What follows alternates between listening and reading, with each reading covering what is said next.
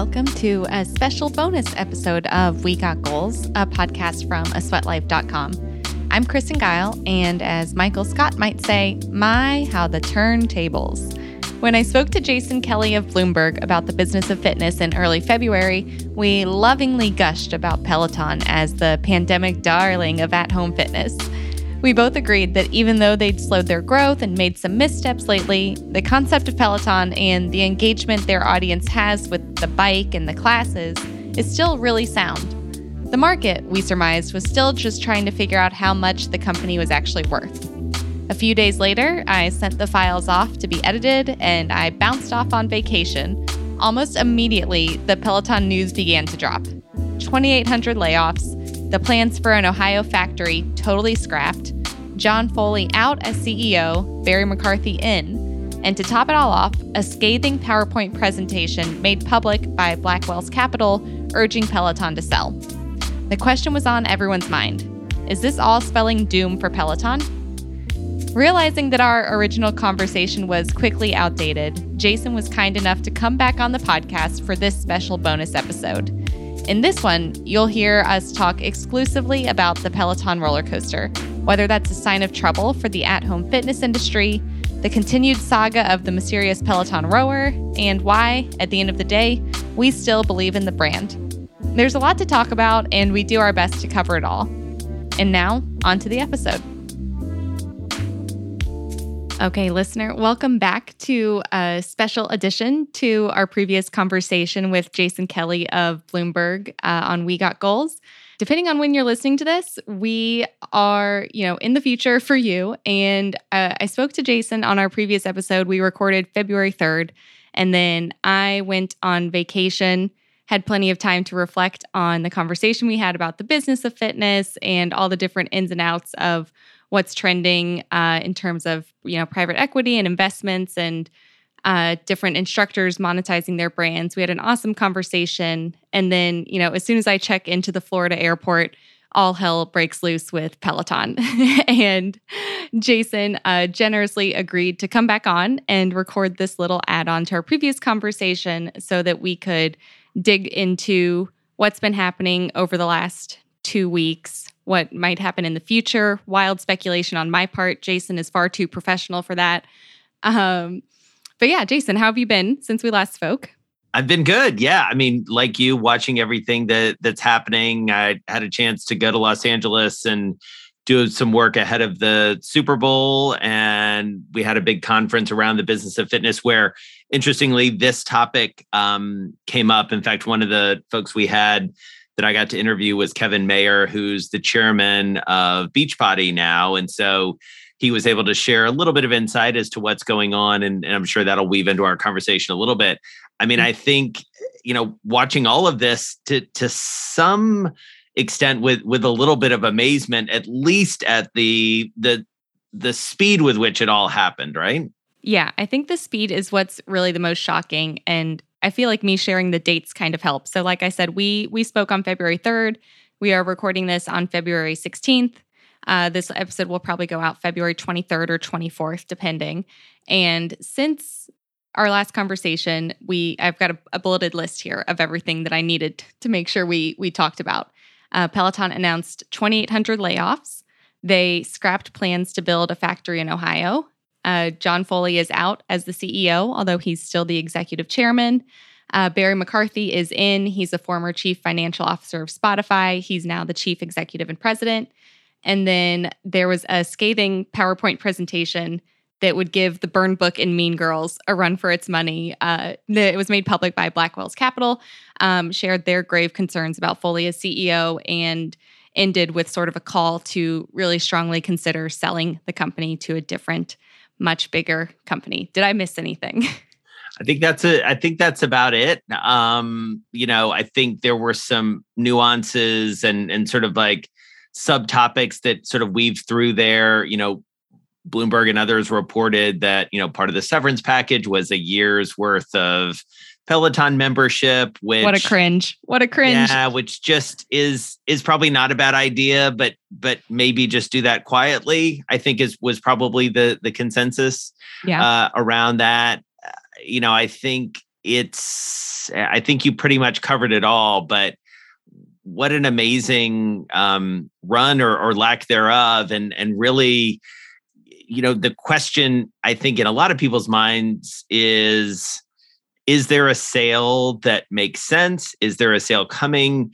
Is this a reset?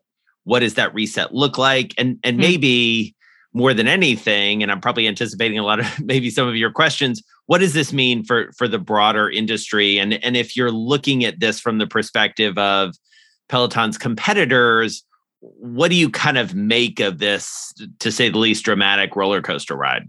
Yes. So you nailed those last two questions. I have pretty much written out verbatim. So let's come back to those, because I think those will be nice ones to end on after we've kind of roamed and wandered a little bit. Let's go back to, you said the most pressing question you think was whether there was a sale that makes sense. And, I've seen a couple of pieces that quoted the new CEO, Barry McCarthy, as saying that he didn't come on just to sell to another company. My question to you would just be, what's your reaction? Do you think a sale makes sense? What are you thinking about in terms of investment and equity and all of those things? Yeah, I mean, I think that is the question. I think generally, I and others probably take McCarthy at his word on that. I think he's right that you probably don't take that sort of job, move across the country in order to just prep the company for sale.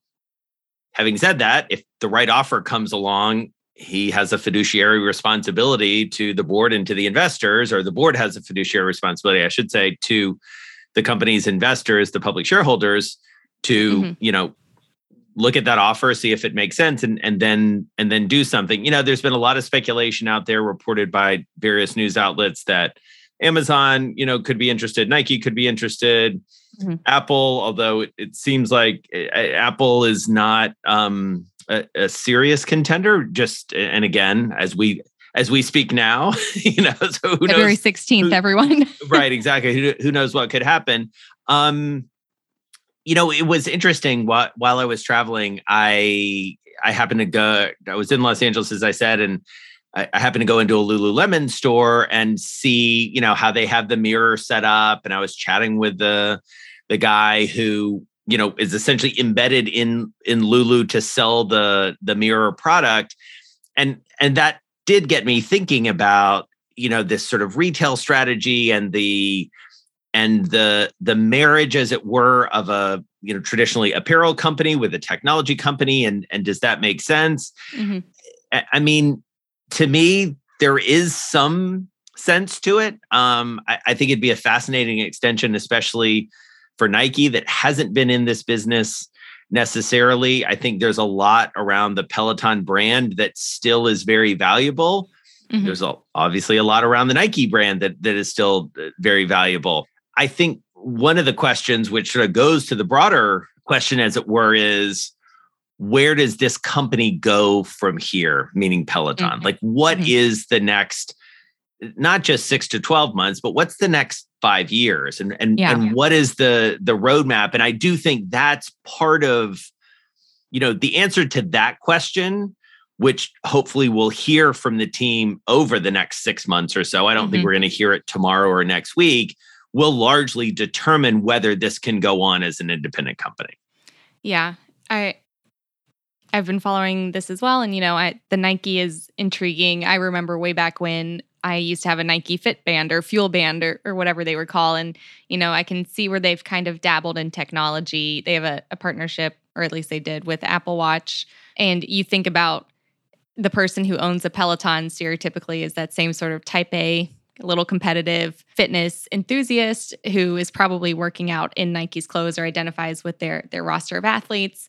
But then you also think about, Peloton has kind of ramped up their own apparel brand over the last couple of years. It seems to varying degrees of success, I would say. So yeah, it's interesting to consider which type of partner or potential buyer would make the most sense, whether that's apparel, whether that's streaming, whether that's, content as a service, another subscription fee. I do think there is something to the apparel blend and, what you could do with more wearable technology at that sort of marriage. But what you just spoke to before I went on that tangent, In our previous conversation, one of the things that you had said that I took note of was in order to succeed, a company like Peloton has to figure out what your consumer wants, where they want to go next before they know what they want. And, that's that long-term 5-year strategic thinking that you were just talking about right now. I'd love to hear more about what do we think Peloton should be doing in the next 5 to 10 years? What do we predict on that horizon? Yeah. And one thing I'll say as we sort of get into that is the notion that, the notion of a sale or no sale feels binary, but maybe it isn't. And there is the potential for a strategic investment or a more serious partnership or, something that, where Nike comes in and says, hey, listen, we're going to put X amount of money in here.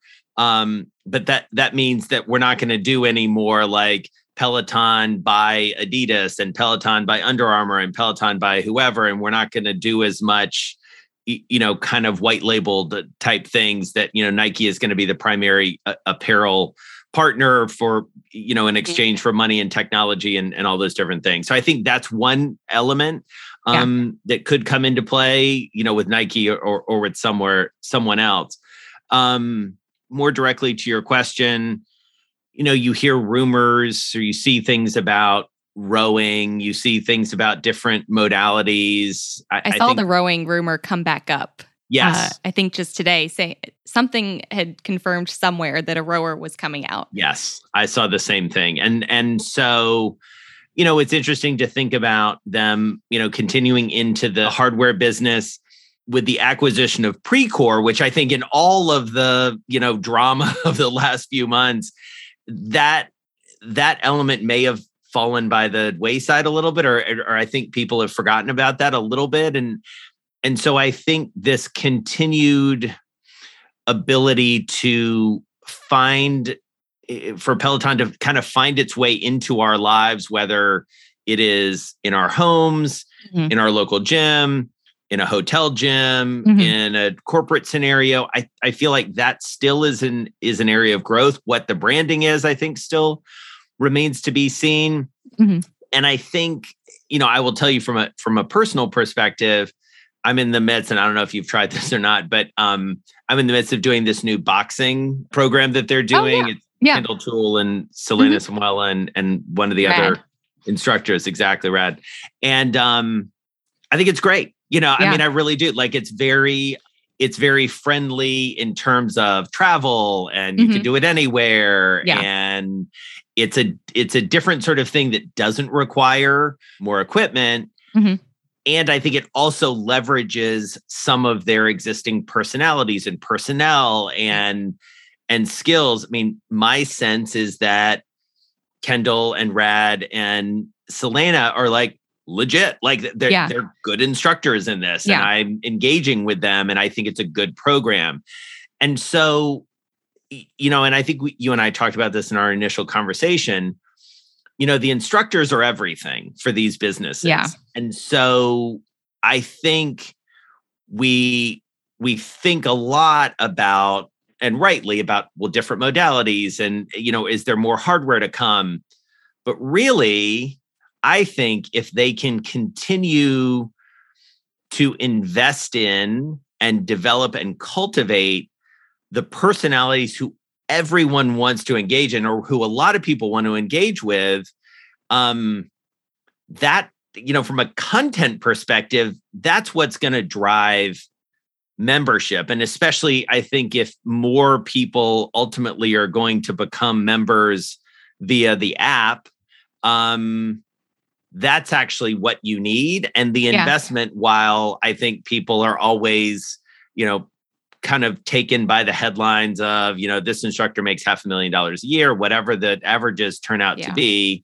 I think if you do the math on the other side, and you're talking about people who are regularly speaking to live, 1,000, 10,000 people, and over the course of one session on demand, 50,000, 100,000 people, that seems like a good investment, I think, but by many numbers.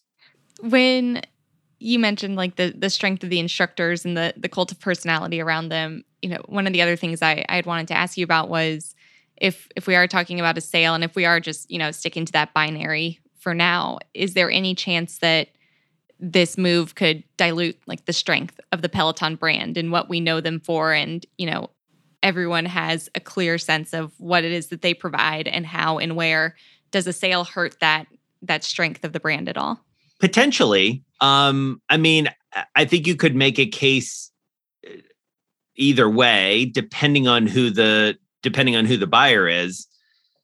If you think about a Nike has long been in the business of being in business with the world's greatest athletes, whether it's Serena or whether it's Tiger Woods or whether it's LeBron or, like on and on. Michael Jordan, obviously being sort of the pinnacle of that, but, across so many different sports, they understand athletes. And if ultimately Peloton is putting up its instructors, which I think it is, as the ultimate athlete, then it feels like that could be, as they say in mergers and acquisitions, immediately accretive rather than dilutive. And so I do wonder about that element, but it does, I think what's underlying your question is this notion of who a brand associates with, especially here in the year 2022, is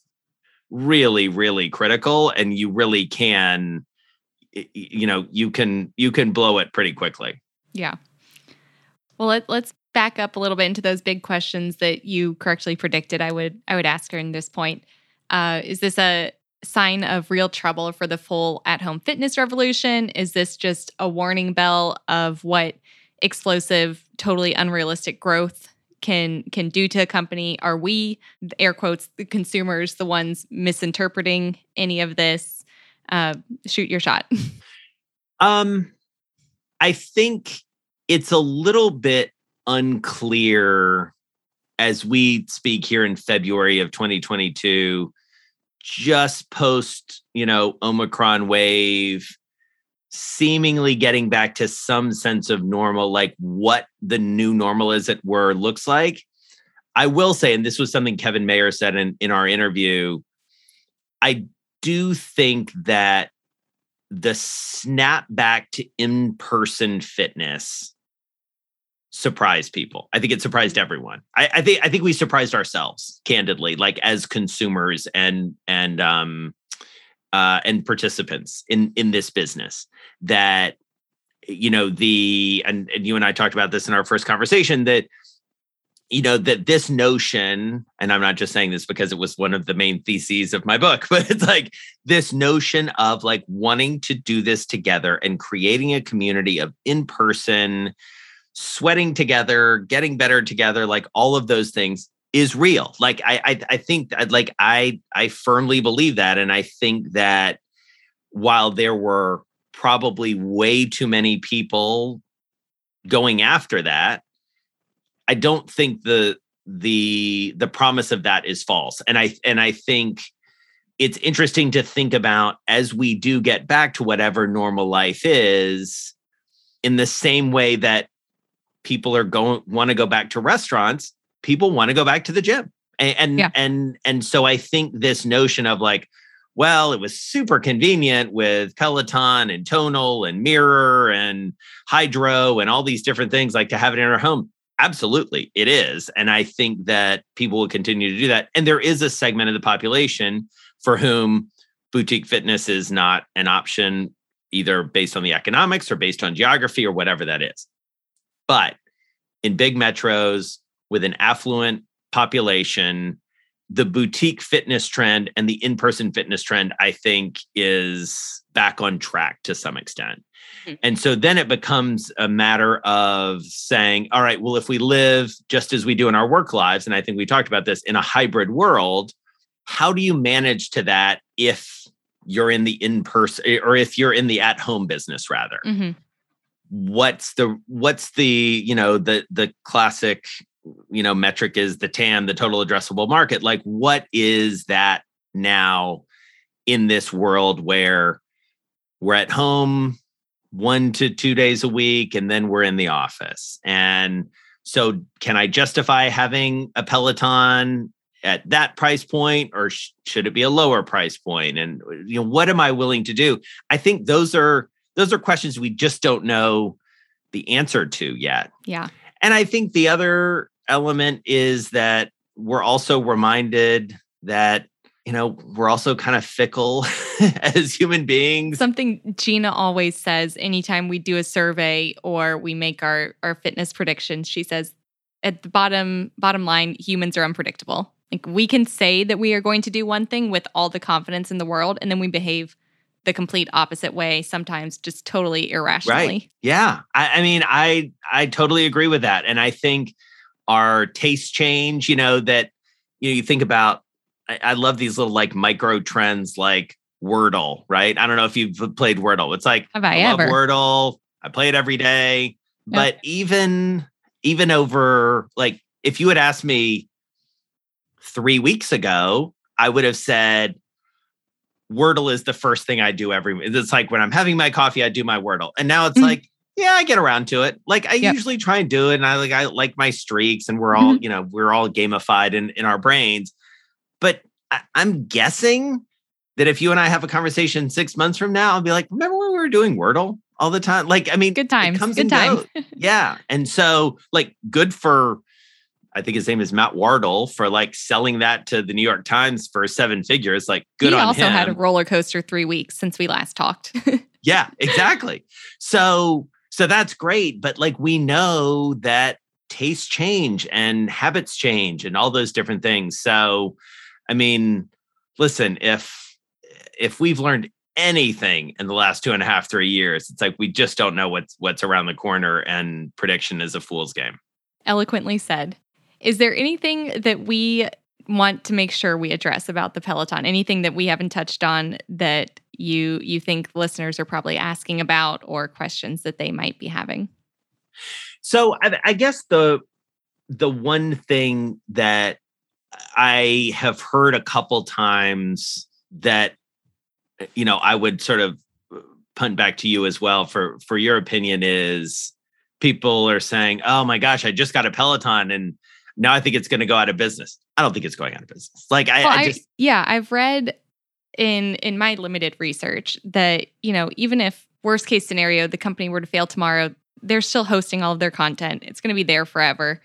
You will still have access to Cody Rigsby's 30-minute boy bands ride, for as long as the servers exist. Is that where you were going with that?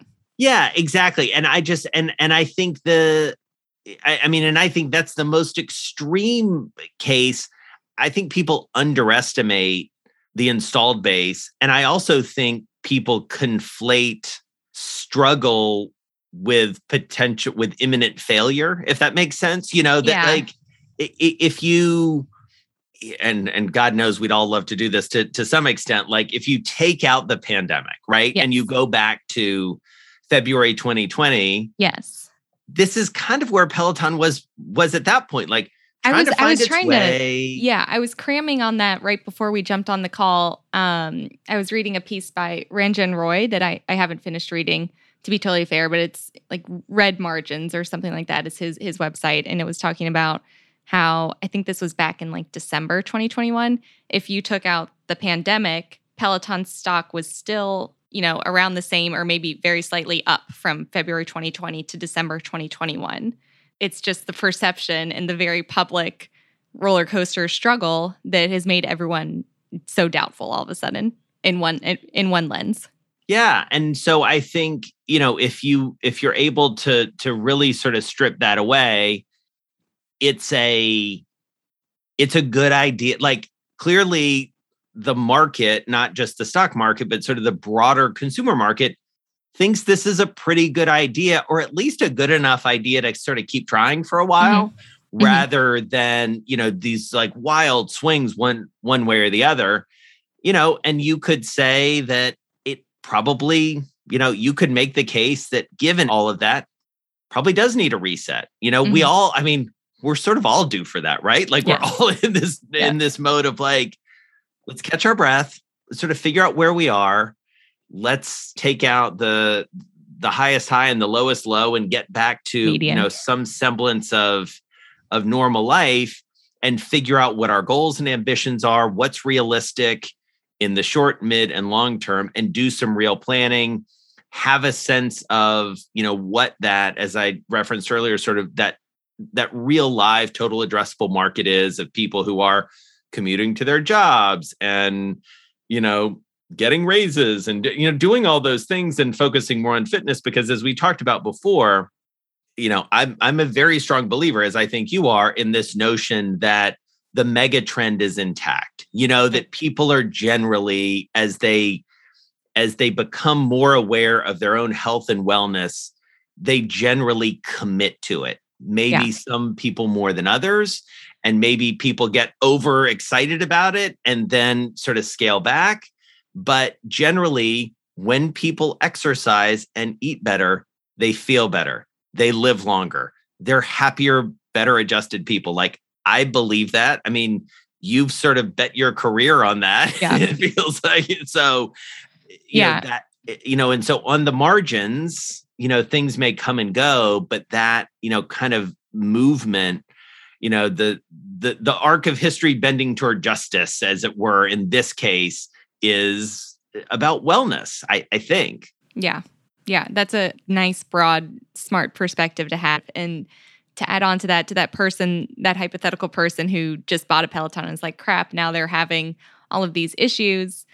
I think that speaks to where you need to remember, like, what you've been saying about how the content is the special sauce. Like, the workout itself is what makes this company unique and sustainable. And even if Peloton stock price tanked tomorrow, the quality of the workouts would still be what we've become used to and what we enjoy. And I think that's important to remember. And the other thing I wanted to bring up too, to that same hypothetical person that I'm now ragging on, is their churn rate still remains incredibly low. So all the evidence goes to show that by and large, if you get the app, you get the hardware, and you live with it, you're going to keep using it. And I think that speaks highly of, the quality of what they're putting out, and gets ignored a little bit in these sensationalist times. Yeah. And I think that's a really interesting point, even more broadly, in the sense that, if you extend that to even the way that we think about, I mean, sort of getting into my own business and yours at this point, but if you subscribe to the idea that ultimately good content and high quality content win, then that bodes well, for Peloton and for other companies that I think invest in that. I think we've seen that in a very positive way in the journalism world, that people are willing to pay for good content. You look at The Athletic, or you look at some other news outlets that are out there, even New York Times digital subscriptions that, people are paying a fairly high premium for. Mm-hmm. People are willing to do that. Think about what people are willing to pay for various streamers if they like a certain show, if they're, super into Squid Game or Yellowstone or, whatever, Succession or whatever floats your boat, like, people are willing to do that. And so that investment in content, does go to that notion of the delivery may be different. And who knows? I mean, that one other sort of kind of more wild prediction would be, what if Peloton, sort of seeing this hybrid world, links up with a company, and maybe it's one of the companies we've already discussed, that brings it more into the physical in-person world, even if that's on a limited base. I mean, obviously there are like some studios, but it sort of goes to where people want to be. I mean, that's where we're seeing a lot of content go, and technology and all those different things. So I think we continue to be in a fascinating, our lives are points of inflection at this point, it feels like. And so poetic. And that's okay. Well, thank you so much for taking the time to jump back on. I am sure this is not the last we've heard about a February for the books for Peloton, and remind our listeners where they can find you on the internet and elsewhere. Yeah, absolutely. I'm on Twitter at Jason Kelly News is probably the best way to track me down. And then my book is called Sweat Equity: Inside the New Economy of Mind and Body. And, I dare say, even though I wrote it almost 6 years ago. A lot of the themes, have continued to play through, even if some of the cast of characters has changed. It's changed slightly. I will endorse that as saying the themes are definitely still resonating with us today in 2022. So, Jason, thank you so much for coming back on. Thank you. This has been another episode of We Got Goals, an ASweatLife.com production, and another thing that is better with friends. Thanks to Ryan Deffett for editing the audio, and Ryan Barayuga for editing the video that you can find on YouTube. Find us wherever you get your podcasts, and remember, our title is #WeGotGoals. Yes, the hashtag. Make sure to rate and subscribe so that other people can find out about us, and follow us on all social platforms at A Sweat Life.